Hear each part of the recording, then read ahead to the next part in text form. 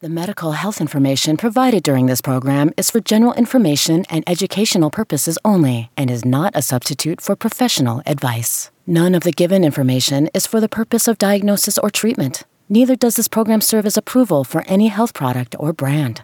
This program aims to enhance your personal health and wellness through the adoption of healthy lifestyles and your prompt presentation to the health professional whenever you suspect that you are ill. For treatment and professional advice, ensure you consult your physician.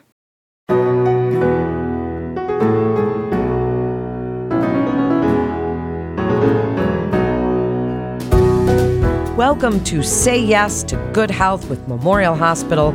I'm Melanie Cole, and I invite you to join us as we discuss breastfeeding and lactation. We're really giving a lesson today in breastfeeding basics, or breastfeeding 101, if you want to call it that. And joining me, because she's such an awesome guest, is Lila Brooks Fritz. She's a certified nurse midwife and certified lactation counselor at Memorial Hospital.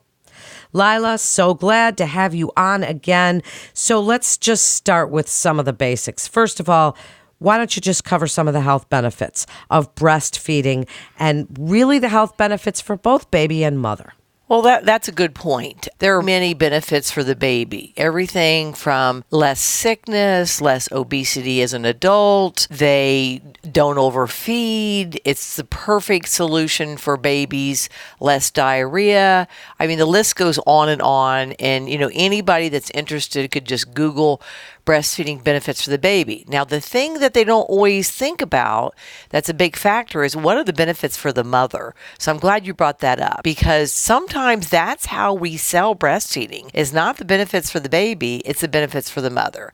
So it's a convenience factor. They don't have to do any preparation. They lose their postpartum weight. It helps with postpartum depression. There's actually a natural relaxant in basically when you are breastfeeding. It's like a little tranquilizer, so you sit still and breastfeed your baby. So it's going to help with things like the baby blues. I think the weight loss is a huge big thing, getting back to shape faster. And then once you get through the initial struggle, the first month is a little hard. You get through the initial struggle, it's so easy. You don't have to do bottles and preparation, and you've got a healthy baby. And there's a huge big sense of confidence that you have done everything to feed this baby. You look down at the baby, you see them growing, and you see their fingernails and their hair and their little belly getting there. You think all of that came from the mother. So it's just a wonderful thing. But there are some struggles in the beginning, and I'm sure we'll talk about that a little bit. We certainly will, but before we get into some of those, I introduced you as a lactation counselor, a certified one. Tell us a little bit about what that means. What extra training do you need, because you're also a certified nurse midwife? And tell us what training you need to be a lactation counselor. Well, lactation and midwifery go hand in hand. That we've always had a big sense of enabling mothers and babies to be one and healthy and preventing illness. So to go on to get a lactation consultant as a midwife was kind of like a win-win. So I also had 40 years of experience in nursing, helping mothers, breastfeeding my own babies. But what I did is I went back to a training program, and there are a lot online. There's some in person. I'm kind of old school, so I actually went to a training class, and it was intense. Originally, my husband said, "What could you learn about breastfeeding? You've done it your whole life." And I did. I learned about the science of breastfeeding, and of course the benefits again, and things that were just fine-tuned. It was from an evidence-based standpoint. So it was a 40-week course of literally 5 days a week, 8-hour days, long lectures, hands-on, and then finally a test that you pass to get your lactation degree. And then you have ongoing education after that just to keep your status up. So it was intense, but it was very enjoyable and informative. And rewarding, I imagine, because it's something that you have passion for, and you obviously truly love to help mothers with this. So let's get into it now. So first of all, how does breastfeeding compare to formula feeding? Because some women do have this question. Speak about colostrum, how it helps babies, and then we'll get into some of the real basics of getting started. Well, it's amazing. Breast milk has so many beneficial properties, and even the best formula out there has not been able to emulate that. They try over and over, but humans are they call it species specific.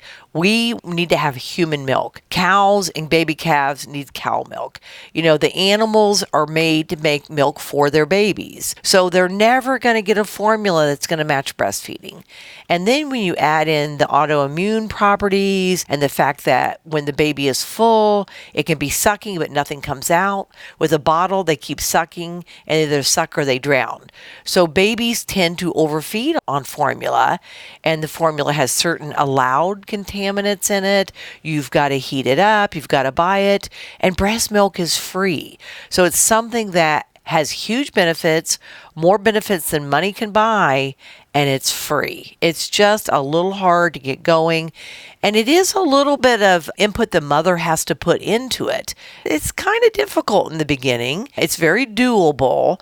And then once they get past that first month, things just get so much easier. And sometimes we do have to throw a little formula in with the breast milk. What the modern day thing is, we're actually putting pasteurized breast milk to little babies in NICU because we know the huge benefits. And if the mother chooses not to formula feed or doesn't have enough milk, which sometimes does happen, we can actually supplement. There are actually milk banks where you can get breast milk that's been pasteurized and tested for the babies because we all know that's the best for the baby. Absolutely. So why don't you speak about those beginning times when it can be just a little bit challenging? Is this something that starts right away? Do they have to learn anything before they have their baby? Tell us a little bit about that process of getting the baby latched on for the first time and then thereafter, and how's that process work? Well, that's a good point. So, in my conference, they made a statement that we don't want to necessarily tell the mothers too much information because they think this is going to be really hard.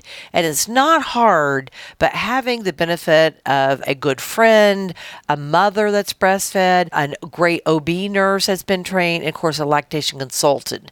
That's all going to be very beneficial. And I do think it's good preparation to do some reading and some research or wonderful things online. We give a booklet to our moms. It's got a chapter on breastfeeding. A lot of great information out there. And now with media out there and Facebook and the social medias, there's all kinds of groups that people can follow through. But it's a very natural event. It just sometimes needs a little bit of help. So, getting the good latch, I always tell my moms, have the baby in the room with you. But when you breastfeed, have the nurse come in and look at the latch. Because if the baby is not latched right in the beginning, the mother gets sore, then she gets frustrated. And, there's a high percentage of women who leave the hospital that wanted to breastfeed. There aren't. And that first month, we lose up to 50% of our women sometimes. So working with a lactation consultant is a great, great idea because we've got tricks. You do have tricks. So how do we know once the mother gets going and she's done this and you've told us about how you can help with that, how do they know when baby's hungry? How do they know how often to nurse? Can you give us some of the signs? And how do you know if the baby's getting enough milk? Well, that's exactly one of the few downsides of breastfeeding is that we don't see how many ounces the baby took. So a lot of it is as you learn your baby, you get more experience, you kind of realize that. Now, one of the cool things about breastfeeding is the baby can suck as much as they want. And there's a period of time where they're sucking and nothing's coming out. So as long as the mother's not sore, she never really can breastfeed too much. Now, a lot of what we monitor on is weight. So I actually have a very delicate scales. The mother will breastfeed, and then I'll weigh the baby, and I can tell her how much the baby got. There is a lot of pressure from the pediatrician about weight gain, weight gain, weight gain. So I kind of joke, well, I can get you a fat baby by throwing in formula, but it's also going to be a fat fifth grader because you screwed up breastfeeding. So patience, sometimes the mothers and babies struggle a little bit. I sometimes see mothers every third day. And I tell them, this baby's not going to starve to death, but we got to watch it closely to get that weight up. But it takes 2 weeks to get up to the birth weight. So that kind of makes women a little bit worrisome. But the baby's nursed every 2 hours, and the mother will match how much the baby needs. So nature has got this all figured out. And absolutely, it's not real hard. Just a little bit in the beginning, a little lack of self-confidence, because women have never done this. That's true, and you certainly would get better at it the more that you do it. So do you have some advice for women about eating healthy while breastfeeding? We only have about 2 minutes left or so. Just give us some of your good advice about nutrition and what she should and shouldn't be doing. Well, the amazing thing about breastfeeding is the mother can have pretty decreased nutrition and still do well. As long as she's drinking water, she's going to make breast milk. So they don't have to have a hugely healthy diet. It's always helpful for everybody to make sure they got fluids, eat the healthy food. That actually helps them lose their postpartum weight too. But women in concentration camps could still breastfeed their babies as long as they had water. So they don't have to have a huge fancy diet. It's helpful, but they basically will make milk regardless as long as they have fluids. So what about things like alcohol and spicy foods? And, we hear about all of those kinds of things. Do any of those interfere? Not really. The only thing that could be a little bit of a factor are things like nicotine, caffeine, and any of your more illegal drugs. Marijuana, even though it's legal in many states, is a no-no with breastfeeding because it stays in the fat. But if a mother has a spicy diet and she tolerates a spicy diet, the baby will grow up with a spicy diet and be fine. So there's really not a lot of restrictions on the diet from the mother besides like the things I've stated, more of the marijuana and the illegal drugs. But everything else is probably going to be fine for that mom. And in our last minute here, tell us about breastfeeding classes or any services that you offer at Memorial Hospital. Well, we actually in the past had a class called Booty Camp, and we had a specific one on breastfeeding, and we talked about those things that we've been talking about. But the modern day patient not really coming into classes in the physical. Now, there are online things they can do. The American College of Nurse Midwives has got a midwife.mom. That's actually an excellent site where they can get breastfeeding information. And I think using the social media, using the internet, and then just having it checked with a lactation consultant. So you originally talked a little bit about some of the supplements. None of the supplements, things like fenugreek and things like that, nothing of that is really panned out with the evidence. Probably doesn't hurt anything. They have breastfeeding cookies that have yeast in them. One thing I did forget to say is you talked about alcohol. We used to say, well, women would have to had a beer and they have to pump and dump. Well, we found out that really doesn't work. So they are allowed to have 1 drink a day. And that is not going to hurt the baby. They don't have to pump and dump. That's valuable breast milk we don't want to lose. So they basically don't want to have excessive alcohol, or they might not be able to take care of their baby. But 1 beer, 1 glass of wine, 1 mixed drink a day is really not going to be a problem. Well, you have just made a lot of women very happy, Lila. Very encouraging for many women who say, I just want 1 glass of wine. But now, tell us about some of the difficulties that you've run into, because you've said that it's not easy for everyone, and some women find it painful or they get red, sore. Tell us some of the solutions that you have and how you help women with that. Well, probably the biggest thing is the poor latch and just the stress that women have of not getting that baby's weight up as fast as the pediatrician wants it. But the scab nipples, the poor latch, even if you get a good latch after the initial bad latch, it's still going to be painful. And then we have to worry a little bit about things like nipple yeast infections that can be like stabbing pains in the nipple. We worry a little bit about mastitis that usually happens more of like 2 weeks into the process. Women can feel like they've been hit with a Mack truck. Flu-like symptoms, red breast, painful, and those are all taken care of with medication.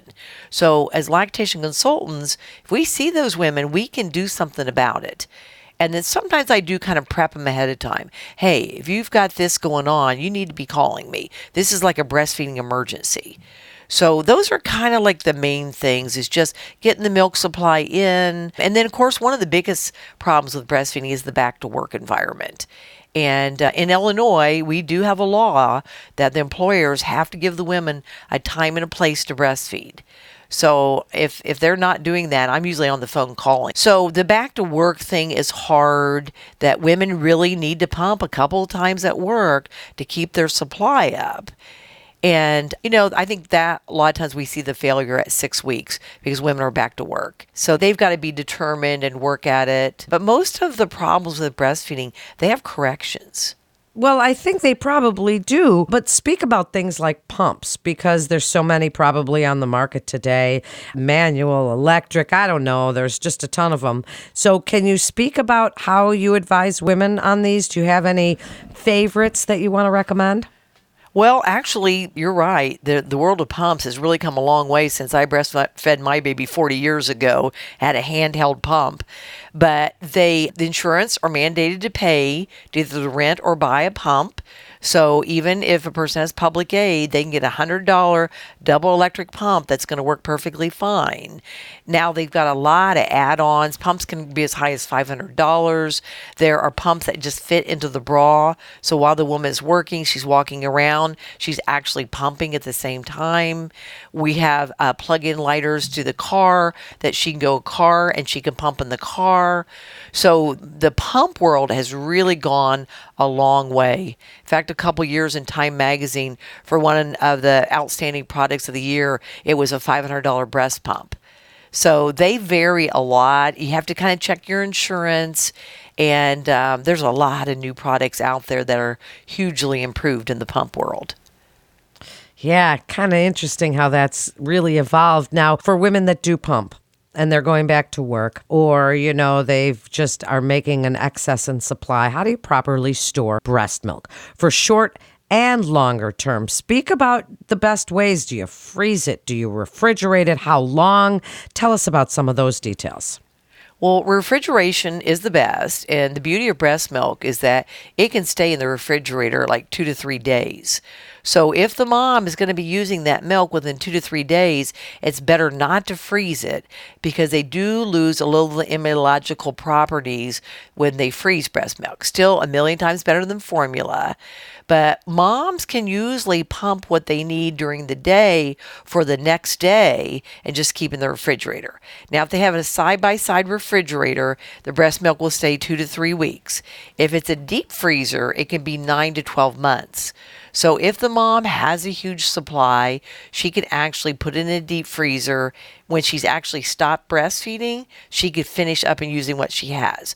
I've even had mothers who have given breast milk to their older siblings when they've had a cold or they're feeling ill or have some diarrhea because they know the benefits of it. Now, one thing I do try to caution women is they don't need to have a huge amount of supply stored up because what they pump one day, they really want to use the next day and not have it frozen. Breast milk is so amazing. It can sit on the counter for an hour and not have any bacteria grow in it. So that's kind of the on pumping and storing. Then you mentioned for women that can't make breast milk or have trouble doing this, you mentioned milk depots that accept donations or milk sharing programs. Are these bad? Are these good? Speak about some of the, regulations and what women should know if there's someone that really do want to use breast milk, but for some reason they can't, or they have an excess and would like to donate. Well, that's a great question. Now, some women have friends that have breast milk and they are waiting to get their supply up, so they'll add a little bit of breast milk instead of throwing in formula, which is a lot better. Now, one of the things we worry about is that STIs, sexually transmitted infections, they can potentially affect breast milk. So the biggest would be more like HIV, hepatitis B and C. Those can go into breast milk. So your milk banks that are giving the milk to preemie nurseries, they've been pasteurized and they have been tested. And when women sign up for milk banks, they'll usually give a blood sample and they'll test their blood to make certain they're disease free. And then those are safer options for women. I'm not really opposed if somebody's got a great friend, they're breastfeeding also, and they know their history, they know the person, they could share. Because pretty much any pregnant woman is going to be tested like crazy for sexually transmitted infections. So that means that milk is going to be clean. Now you do think about, does the milk have nicotine in it? Does the milk have excessive caffeine? Does the milk have meth? Most meth users are really not real interested in breastfeeding. So I think that's a very slim chance of that. But your professional milk banks, they're checking for all those things.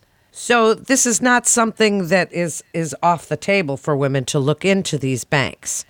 No, absolutely. I think it's a great idea. They can Google milk banks and find a local milk bank. We're in Carthage, Illinois, and there's a milk bank in Macomb, Illinois, like 30 minutes away. Wow, this is such great information. You're just such a wealth of knowledge. Now, at the very beginning, and women aren't necessarily pumping at that point, what about getting the whole family involved and certainly the partner? You know, women don't always want to get up in the middle of the night and do all of this stuff. And therein lies when there was the surge of formula, and then the partners were getting involved. How can a breastfeeding mom get the partner really involved? Well, what I tell my couples are men don't have breasts, they're not making milk. So it is a tough job for a woman to essentially breastfeed every 2 hours. Other countries in the world, they think nothing of it. They're breastfeeding those babies every time the baby whimpers. But in America, every 2 hours seems like a big job. Now, what I tell the dads, if you want to get involved, you get the baby ready, you change the diaper, you get the baby all ready for the mom, and then the mom breastfeeds, and then you take the baby, maybe burp it, maybe calm the baby down after she's done, and you feed the mom, and that's feeding your baby through the mom's milk. But there really is trouble when you start throwing in formula just to make the mom's life easier, because it's going to really put a detriment on the breastfeeding success. But the men can clean, they can cook, they can do jobs, they can get the diapers, they can go to Walmart, and the woman's job is just her and the baby. She shouldn't be doing any other jobs. And what about things then, like pacifiers? Does that interfere with breastfeeding? After the first month, pacifiers are perfectly fine and probably beneficial. And if I do have a baby that just has a really strong suck and the mom's getting frustrated, I will throw the pacifier in a little earlier than a month, but at the month mark is fine. Some babies just like to suck, and if they are sucking on the mom, they're probably not getting anything after the first 10 minutes. But pacifiers are good, and there's been something about babies who use pacifiers actually have less of the sudden infant death syndrome. We're not quite certain why. That doesn't mean that at 3 o'clock in the morning you got to stick the pacifier in the baby's mouth. It just means falling to sleep with the pacifier actually can be helpful. Boy, I remember those days a long time ago and crawling around on the floor because the pacifier fell out of the crib. Yeah. So in the last few minutes, Lila, and again, I say what a great guest you are, what resources are available if a woman is having trouble breastfeeding or getting started? Tell us a little bit about your services. Well, at Memorial Hospital, we have, of course, myself, but I'm getting older, so I'm 2 days a week. But Ashlyn Housewright has been a huge asset. She's younger. She's breastfed her babies. She is a lactation consultant. So she is a fabulous resource also. We also have fabulous OB nurses, and we try to encourage any of our interested OB nurses to go back for training to get their lactation consultant. One of our OB nurses, Jerry Bavry, has her lactation consultant degree also, but she's kind of more in the trenches of OB. But we've just got gals who are really helpful that are working OB also. Katie Rubish is a physical therapist that we have on board. She's very interested in lactation support also. So we've got a pretty good resource here. So you can really, really help women. Do you have any final thoughts, best advice? Just give it a try. I tell people if you breastfeed one time in the baby's life, the baby's getting that colostrum, which is irreplaceable. Just give it a try. Come work with me. Even the moms who are experienced moms that think they're doing well, they have questions. Whether it's going back to work, it's pumping, they've got a mastitis, they've got a nipple infection. So even inexperienced and experienced moms are going to get some benefit. And sometimes just seeing that weight, like I said, when we weigh those babies after they've nursed and we can tell that mom, your baby got an ounce, that's huge, big self-esteem booster for women. What great advice you give. Lila, thank you so much for joining us. And to schedule an appointment to receive lactation counseling with Lila or one of the members of her team, please call 217-357-2173. And that concludes this episode of Say Yes to Good Health with Memorial Hospital. For more health tips, you can always visit our website at mhtlc.org, or you can call that 217-357-2173 to get connected with one of our providers. We'd like to thank our audience and invite you to download and subscribe, rate, and review on Apple Podcast and Spotify and Google Podcast. And please share this show with your friends and family, because we're all learning from the experts at Memorial Hospital together. I'm Melanie Cole. Thanks so much for listening.